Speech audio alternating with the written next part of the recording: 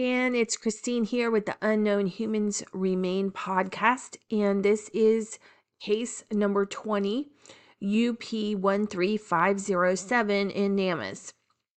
Now, I am doing this a little closer. I promised you guys on the last episode that I would look for the other child and what I'm assuming is the mom. And I didn't immediately find it, but today when I was searching, I did find that case, and that is this one, UP13507.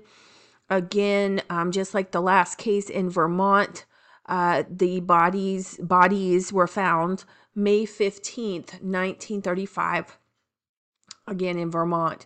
So let's check it out. I did take a sneak peek, and we've got more information in this case. Okay, we've got a modeling of this poor child's face. So let's get to the details.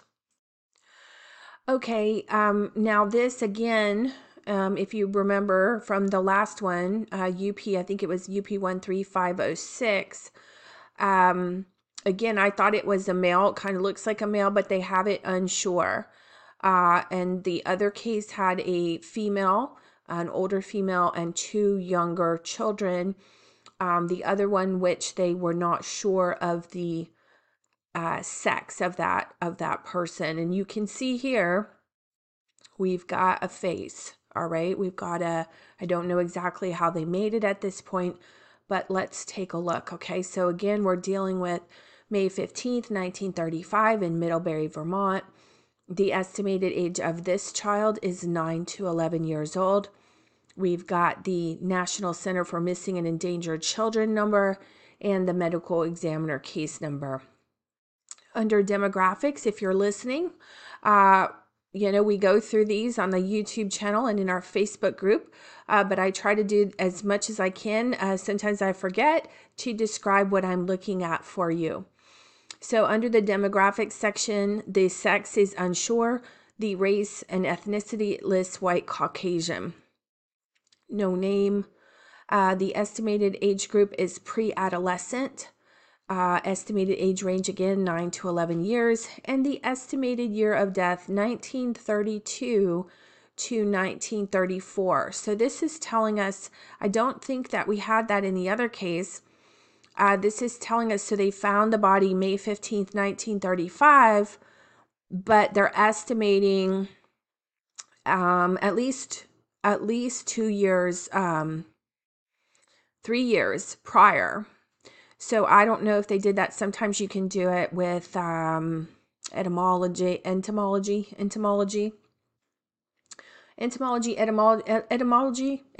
I think it is, bugs, and different things. This height is the height 4 feet 4 inches, 52 inches estimated. The weight they cannot estimate. Goes back again, the date the body was found, May 15th, 1935. Then the Namas case was created February 10th, 2015. And again, as I always mention, thank God we have this, but look how long it took to get the case in here. I think, what did we say last time? 65, 75, 80 years. 80, that's crazy. 80 years. Found in Middlebury, Vermont, 05753 is the zip code in Addison County. We do have some GPS coordinates, which I mapped on the last episode. And what it says here, so I'm not going to go through all the map again. You can look at case number 19, just previous to this, to take a look at the map. I'm just adding this additional information because I told you I would, and every one of these needs attention, and I'm glad I found it because we've got an image, sort of. I'll show you. So the circumstances say on 5/15/1935, the skeletal remains of 3 persons were found off an old logging road in East Middlebury, Vermont. The location has recently been identified as off of Burnham Drive, a road that did not exist at the time. I don't remember if it said it was an old logging road. The 3 skeletons found together were of a female aged 35 to 45, a juvenile teen aged 13 to 15, that's the one we looked at, And this is the child age 9 to 11. And it says not recognizable, near complete or complete skeleton. Hair color unknown, eye color unknown, and no distinctive physical features. Now, when we got to the description, the clothing and accessories, this is the same as it lists for, I don't know, dare we say the sibling. It mentions pearl buttons, similar to those used on pajamas at the time, feathers, possibly from a pillow, and a canvas awning with wheel pulleys still attached. And that was near the body. So that's all we have. We don't have anything much more in this case.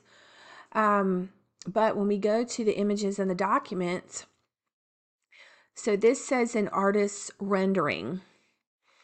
And it almost looks like a clay sculpture.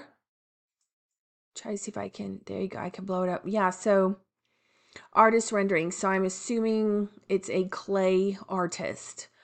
Yeah, I don't know how to describe it because it looks like it's in gray clay. Wow. Sorry. This is the hardened cop in me. I'm looking at this poor child. And nobody knows who this is. I get, they could be a girl, could be a boy. This looks a little more boyish. I don't know, short hair.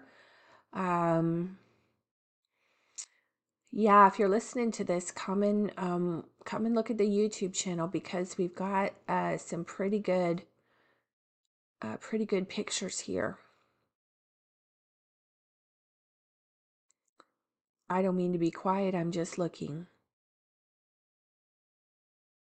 Looks like a pretty well-developed child. Yeah. So there's 1, 2, 3, 4, 5 frontal, side view, angle shots. And that's what we have. So this is our younger, assuming younger sibling to the other case, UP13506, our case number 19. And as always, we appreciate you taking the time to listen, to watch this. We would love for you to get involved. Please like and subscribe, hit the bell.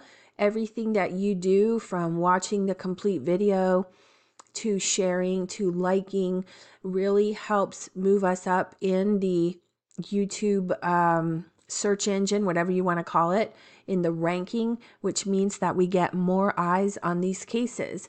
And as you may know, we're trying to raise funds. I volunteer my services to do the genetic matching portion, but we're trying to raise funds for the lab work that is estimated at approximately $4,500 per case. Okay, so just as an example, if we wanted to send these 3 cases off to the lab just to have the DNA done, we're looking at $13,500.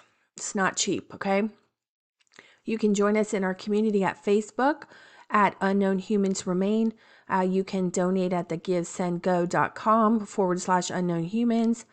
Spread the word, and you'll also see some information about our books. All right, we've got the first book in the series, Concrete Clues, which again is raising money to pay for the lab work for this case. I thank you. I'm going to go take a look and see if I can find mom. Let's see if we can get this family identified. Okay, thank you, and have a good day.